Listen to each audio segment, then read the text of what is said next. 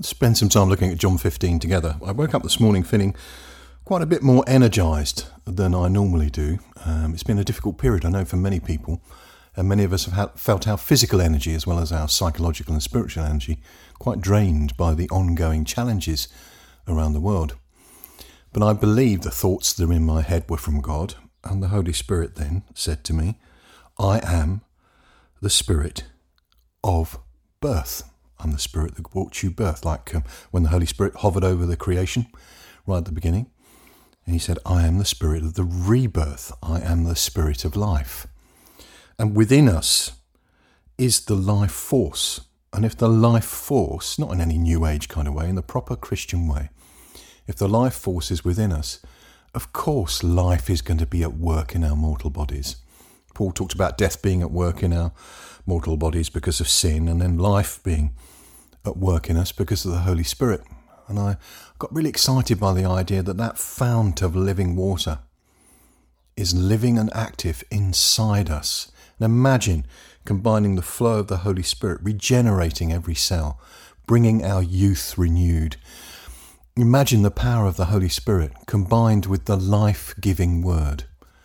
The words that Jesus gives to us are life and peace and joy, as we're hearing today in today's passage. So there's this amazing vision of the life force of healing, of renewal, of your youth renewed within you. Moses was 120. His vigour had not abated. His eye had not dimmed. Life was at work in him. Remember, he had that shiny face when he spent time in the presence of God. And I was also thinking of when David brought the ark down to Jerusalem. There was a mishap when the ark, the cart on which the ark was, wobbled, and one of the priests reached out to stabilise the cart, to save the ark, and the glory of God killed this priest. Because the powerful force of God is amazing, way more than the sun, as in the physical sun, not the Son of God. So we have this force inside of us which can bring life and blessing. So what David did is he put the ark aside into the home of a friend of his while he decided how to safely bring it to Jerusalem. And all the time the ark was there, that man prospered. The story of this is in 2 Samuel 6. Let me just share some of it with you so you know the accuracy of what I'm saying. David and all the house of Israel played before Yahweh with all kinds of instruments made of cypress wood, with harps, with stringed instruments, with tambourines, with castanets, and with cymbals.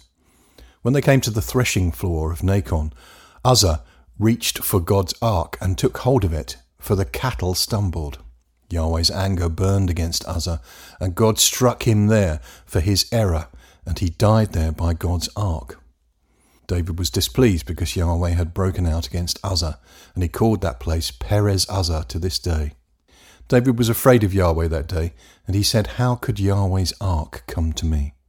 So David would not move Yahweh's ark to be with him in David's city, but David carried it aside into Obed-Edom, the Gittite's house. Yahweh's ark remained in Obed-Edom, the Gittite's house, for 3 months, and Yahweh blessed Obed-Edom and all his house. King David was told, Yahweh has blessed the house of Obed-Edom and all that belongs to him because of God's ark.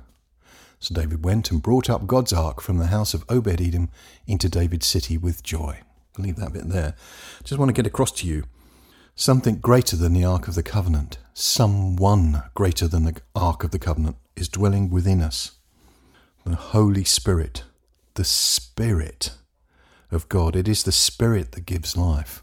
And I want you to be encouraged that no bacterium, no demon, no virus, no cancer, no problem known to man is a match for the healing, powerful force of blessing that is the life force of God, the Holy Spirit, who dwells within you.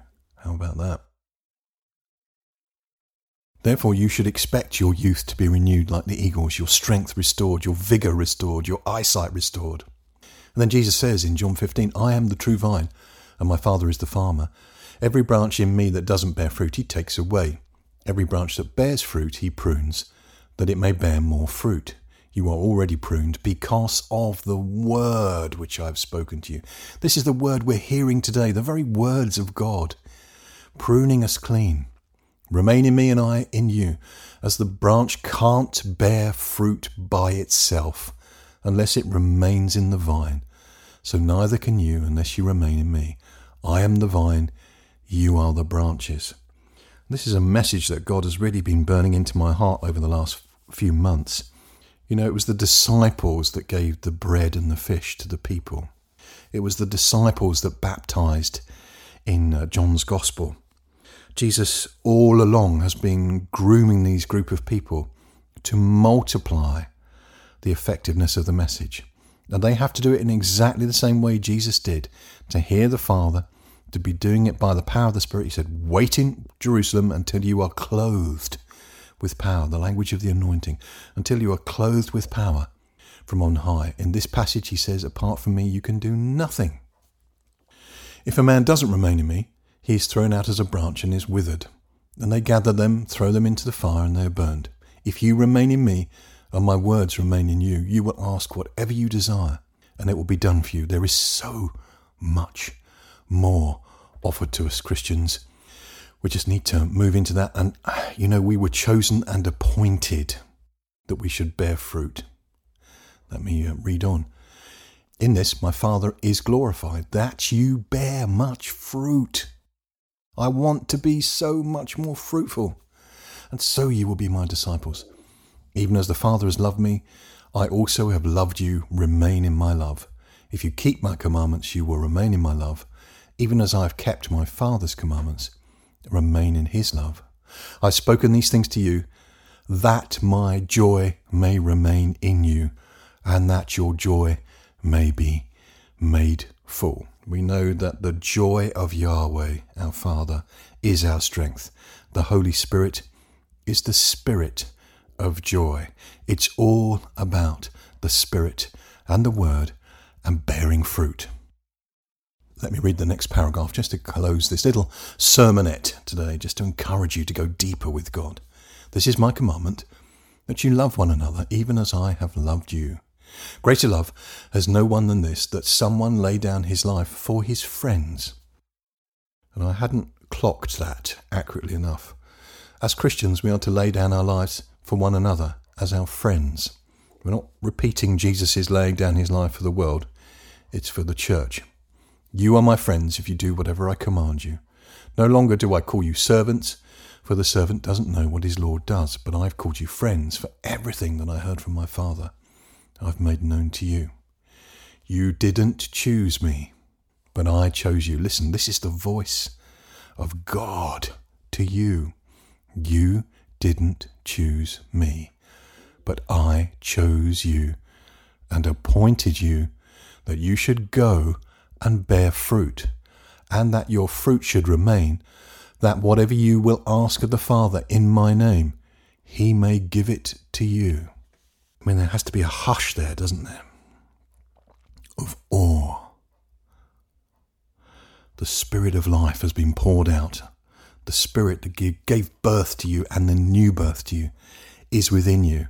A force greater than the Ark of the Covenant is in you. You are the temple of the Holy Spirit, and in your Holy of Holies, your innermost being, where the rivers of living water flow from, there is life, eternal life, the God kind of life, life to the full.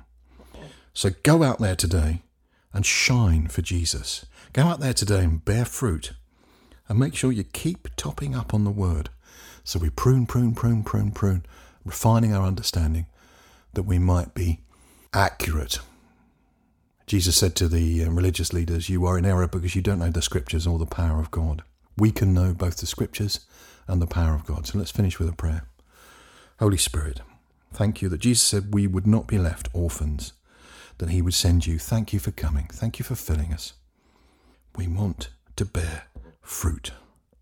Flow through us today into our understanding as well, that we might hear what the Father wants to do, see what the Father wants to do, and bear fruit.